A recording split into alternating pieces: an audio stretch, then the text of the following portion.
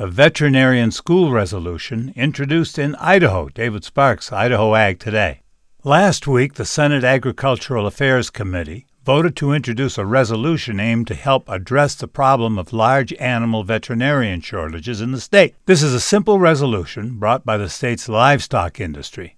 The resolution would authorize the State Board of Education to have preliminary conversations with the state of Utah and Utah State University regarding the possibility of initiating an interstate vet program similar to the one Idaho has with Washington State University.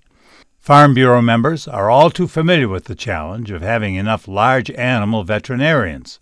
Idaho Farm Bureau Federation Policy Number 123 states our support of efforts to incentivize vet students studying food animal medicine to practice in Idaho.